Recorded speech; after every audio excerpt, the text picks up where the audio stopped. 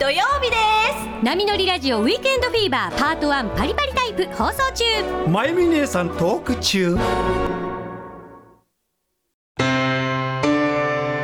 週刊ブラボーレーション。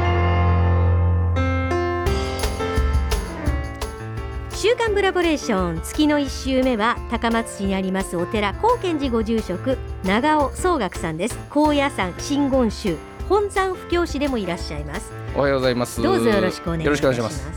まあ暑くなりましたね。もう暑くなってほんでさ着るものもなんかいきなり暑くなるからわけわからないし、もうこれからどうしましょう。マスクね、暑いよ。これからの季節、換気扇ついてるやつねファンついてるやつとか誰か言ってて、こうなんか薄い冷えピタみたいなのがね、装着できるようなんとか販売されたりしたら売れるかもしれんね多分ね今ねビジネスチャンスはありますよね。ありますね。頭回る人は考えてると思いますけれど、まあでも西日本放送もだいぶ変わってこう焼肉ライク状態になってねすいません、リスナーの皆さんにご紹介しますと、今放送している3スタジオ、ここ生放送のスタジオなんですけど、宗学さんと私の間にはアクリルではないけどアクリル板的な透明な板がある、そして隣今ちょっと私人いないんでちょっと向こうに行ってますけど、そこのね隣との人の間にも仕切りが透明の、もう個人焼肉っぽいね。焼肉ライクっぽいって個人焼肉、まあ、これは段ボールやったら鳥取県っぽいけどね。鳥取県なんで？鳥取はほら一時ほら段ボールでこういうついたてしてましたよ。県庁で。そうですね、してましたね。段ボールほんで窓を開けたらビニール貼ってるみたいな大丈夫みたいな。すごい手作り感満載。でもこれもなんか美術さんがやったのかどうか知りませんけど、美術さんです。やっぱ仕事してますよね。美術さんです。仕上げが綺麗。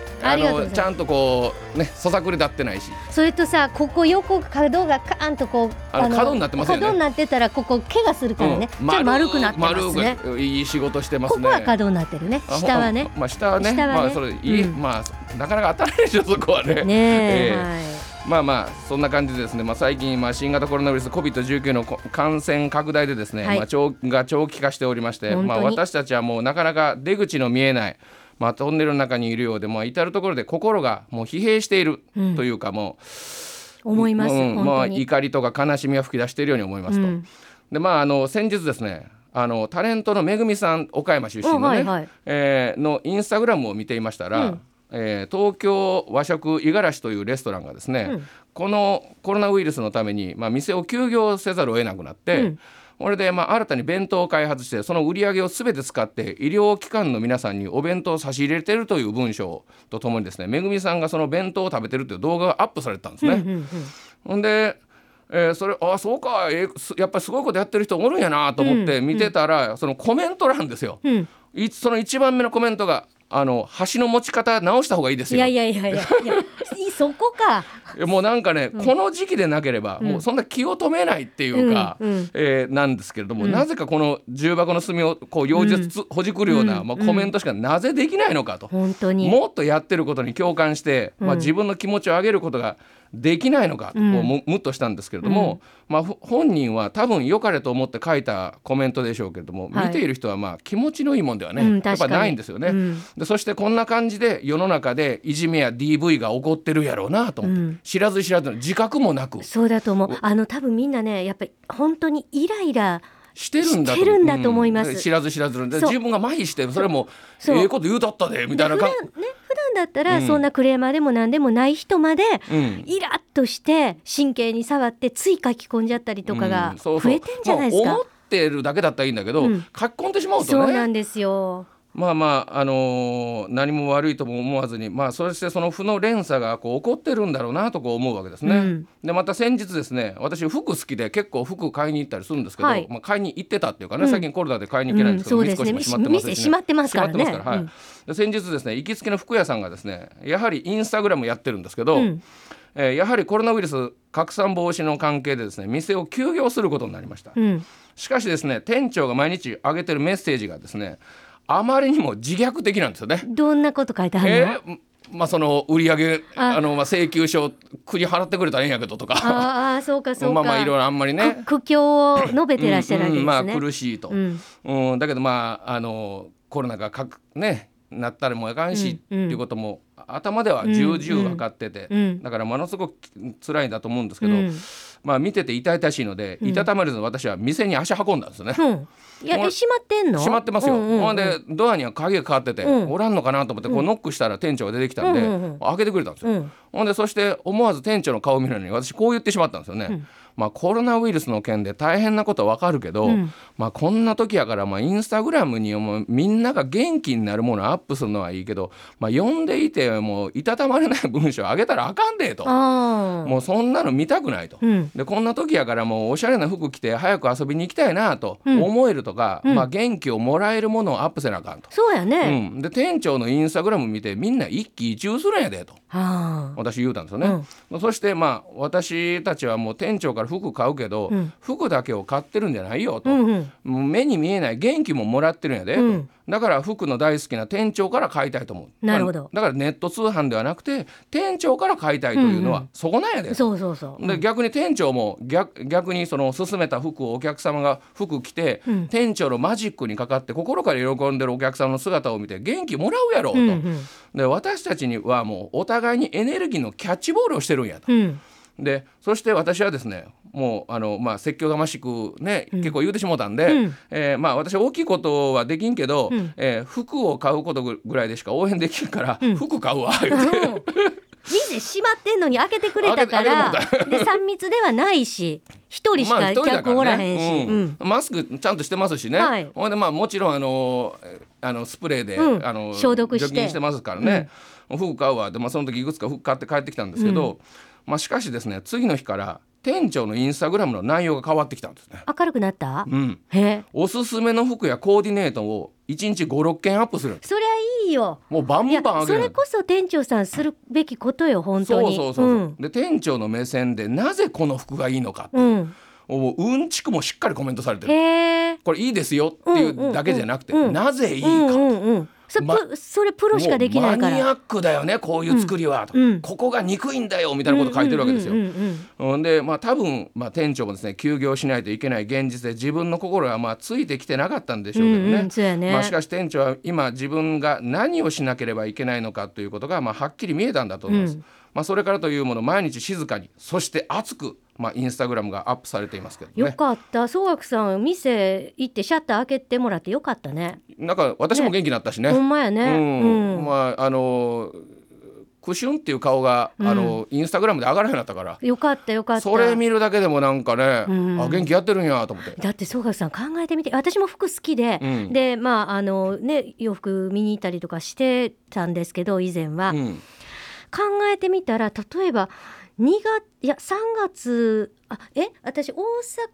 帰った時についでに見たりとか割としてたんですけども、2月帰ったのを最後に3月も4月も大阪帰ってない、5月も帰れない、じゃあ春物見てないですよね。全然見てないんですよ。それとデパートももう1ヶ月近くとか東京や大阪は閉まるわけでしょ。その分の洋服ってこの時期ほんま売るものって売れてないというか人にも見せてないわけですよね。そうですよね。これアパレル業界って大変やろうね。大変やと思いますよ。だってあれは生産も売ったお金で次生産して、だから回っていかないんですよね。言ったら自転車操業じゃないけど、売り上げを入れて次の服作ってっていうことをバーッと回してるから、いや昨日たまたま見た番組で町山智博さんっていう映画の評論もされてるね、ロサンゼルス住んでる面白いおじさんが言ってはったけど、アパレル大打撃って。いやだと思いますよ。だってみんなこの時期服買いに行こうと思っても空いてないし、なんか新しい服買おうとかいう気分になかなかならないじゃないですか。その総額さんみたいなきっかけがないと。マスクしてるしずっと。そう私オンワードっていう会社あるじゃないですか、オンワードクローゼットってそのネットで買えるんですよ、一番人気ってマスクですよ。嘘マジで本当ですか？マジで本当。いや今のトレンドマスクステイホームとかって書いてなんかもうなんかもうこんなとこまであれなんやなと思って。いやいやいや時代というかね、まあしょうがないなとこ思ったんですけどね。いやすみません、話途中で止めて、いやすみません、ものすごい心配になったんで。まあいろいろね。ほんでですね、また先日ですね、ステーキハウスをやってる信者さんがおりまして、はい、ご夫妻でお寺に参ってきて、もう暗い顔してですね、お店開けてるんやけど、お客さんもかなり少ないと、で弁当の販売もやってるんですけど、売り上げはむちゃくちゃ悪いと、でこんな時なんでうちだけじゃなくて、どこも大変なのは分かるけど、いつになれば良くなるのか不安でたまりませんと、でそしてこうも言うわけですわ。私の周りの人たちもみんな気持ちが落ち込んでしまっていて、ともう口を開けばマイナスの話と、それを聞いていて余計落ち込むって言って、奥さん泣いてるんですよ横で。もうなんかもう辛いんです。でもさ、そんなお店やってる人が日本中っていうか世界中にいるわけでしょ。おるわけですよね。ほんで私ご夫妻っていうか信者さんに何て言ったかって言って、エイジングシートって知ってるって。エイジングシート、なんかこうシワとか伸ばすようなこうなんかピーって貼るような近い化粧品用具じゃないですけどね、実はですね布にですね、体に害のない菌、こう胞子を付着させたシートで、肉とか魚とか野菜とか果物に巻くと食材の腐食を遅らせることができる。そういうものがあるわけあるんですよ。これで、ただその腐食を遅らせるだけじゃなくて、その食材を熟成させて、熟成肉とか言いますよね。そうで熟成させて美味しくすることができると、そういうエイジングシートってのがありまして、そういうのが美味しくすることができるらしいよと。で今コロナウイルスの関係で、食物ロスがものすごく取り沙汰されているじゃないですか。もう仕入れたけどもう捨てなあかんみたいな日にちが来たからと、で売れないからといって捨ててた食材を捨てずに熟成させると、そしてその食材が生の肉や魚よりも美味しく食べるんやったらこれええんちゃうかと、ほんでいろいろ試作して店で出してみたら店のヒット商品になるかもと、それこそ早く試作しないとコロナウイルス終わってしまうかもよと、こう言ったら、目の前のご夫妻の顔がパーッと腫れて、なんか元気出ましたと。でまた試作できたらお寺持ってきますってニコニコしながら帰ってた、あんだけ泣いてたのに、ちょっとのことでね、そうなんですよ。心って変わりますね。で私たちは今本当新型コロナウイルスの感染拡大のためにもう出口の見えないトンネルの中にこういますけれども、しかし私たちは早くそのトンネルから出ようとしますと、しかしもがけばもがくほど苦しいと、それが今の現状なのかもしれませんけれども、例えば私たちはですねマラソンで初めから 42.195 キロ走れって言われたらどう思います？いやもうやめとこうって思う最初から無理走らないって思っちゃう、もうなかなか走れませんと、そんなの無理と思ってしまいますけど、しかしすぐそこの電柱までだったら走れますよね、でその近くの電柱をいくつか越えていけばふと気がつくと、トンネルから出てると、そういうもんやと思うんですよ、私、で大事なことは今自分ができることを見つけるということ、そしてそれを愚直なまでに忍耐強くやっていくこと、その行動はですね必ずトンネルの出口に向かって1ミリでもこう進んでるわけですよ、で今自分ができることを見つけることこそが希望になりますし、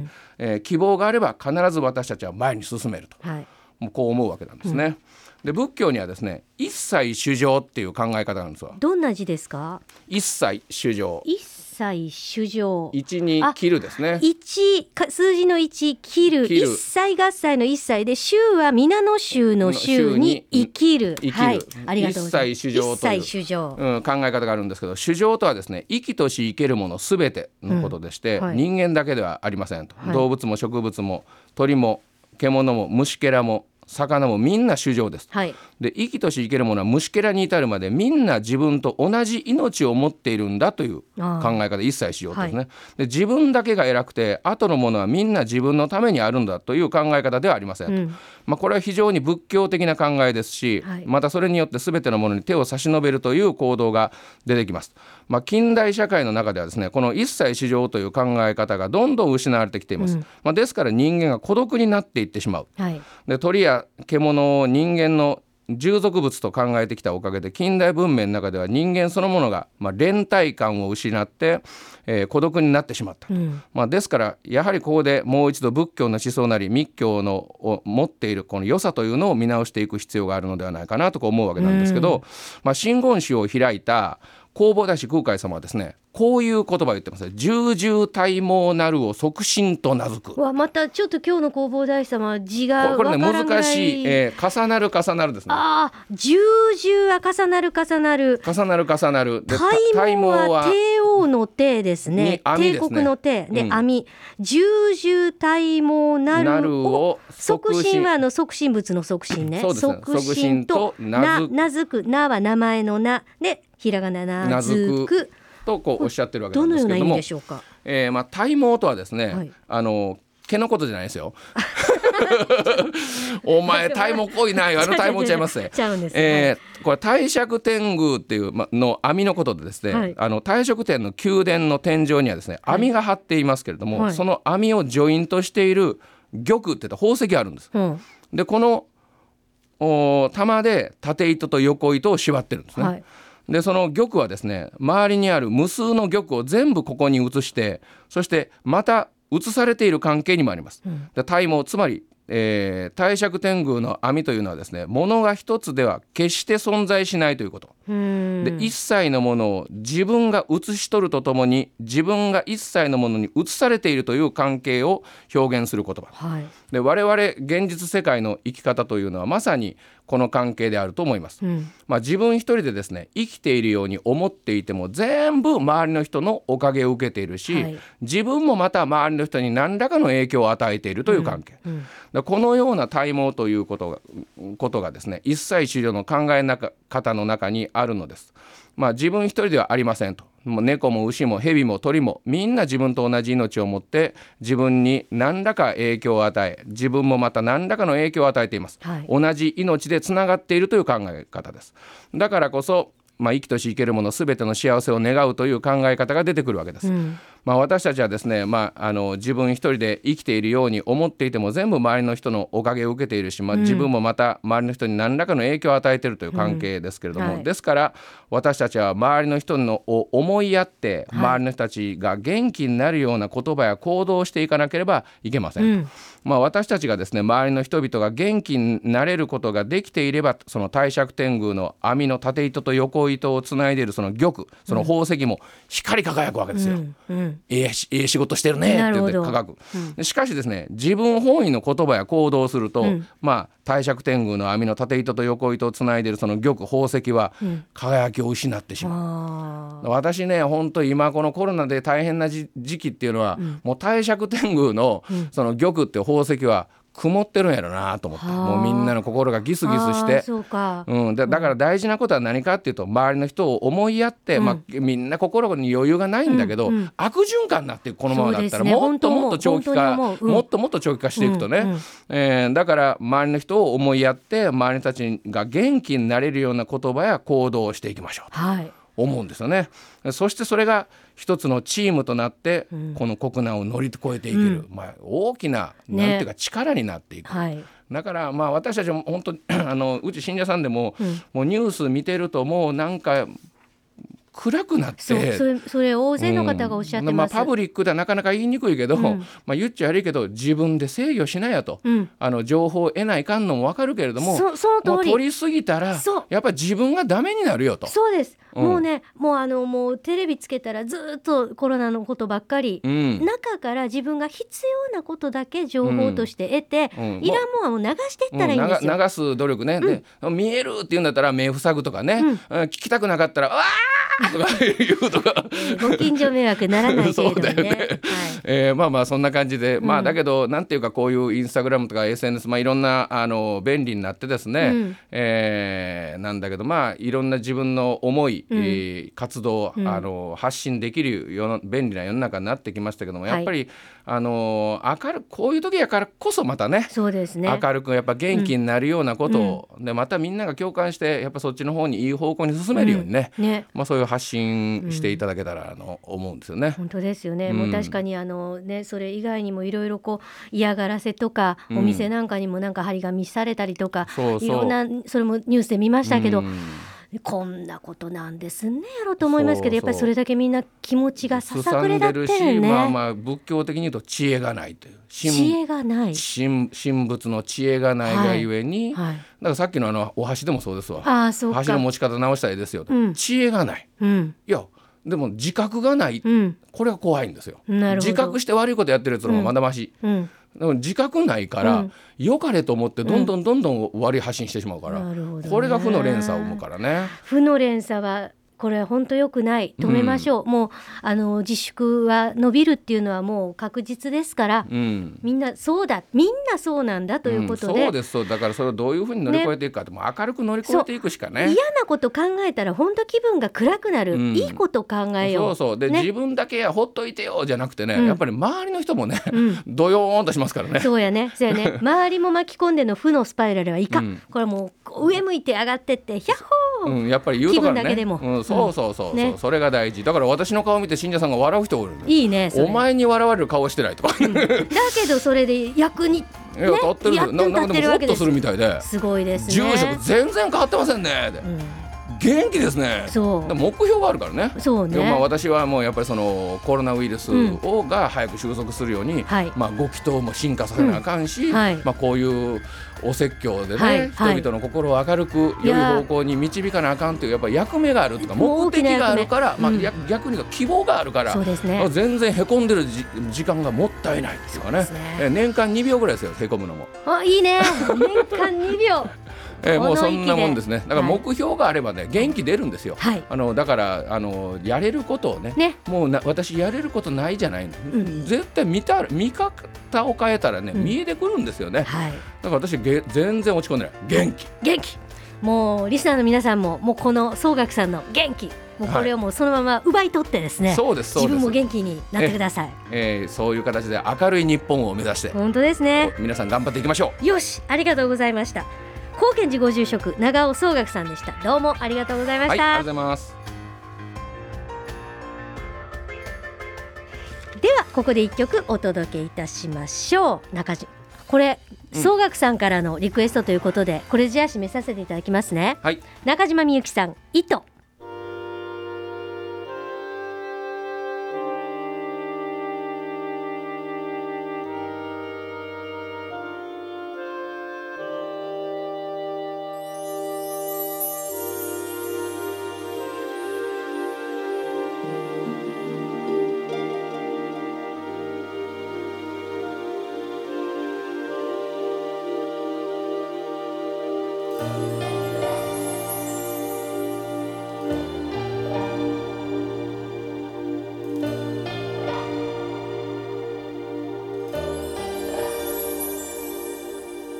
なぜ巡り合うのかを私たちは何も知らない。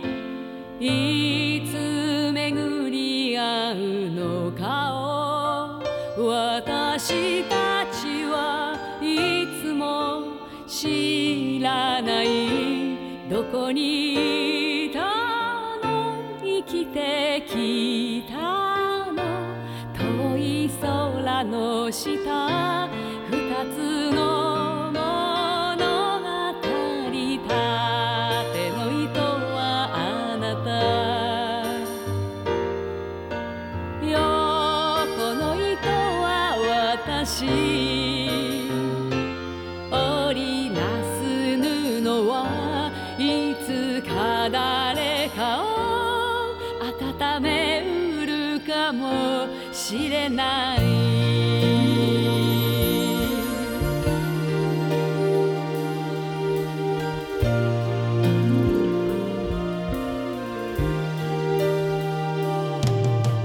なぜ生きてゆくのかを迷った日の後のささくれ、夢追いかけ走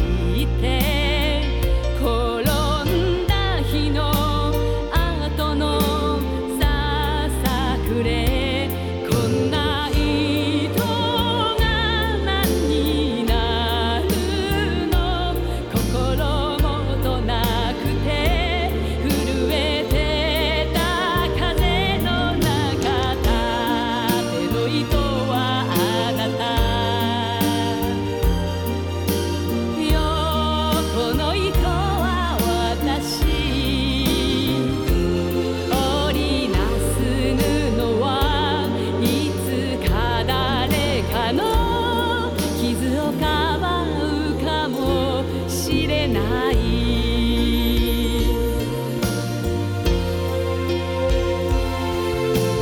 果ての人はあなた横の糸は私会うべき人に出会えることを人は幸せと呼びます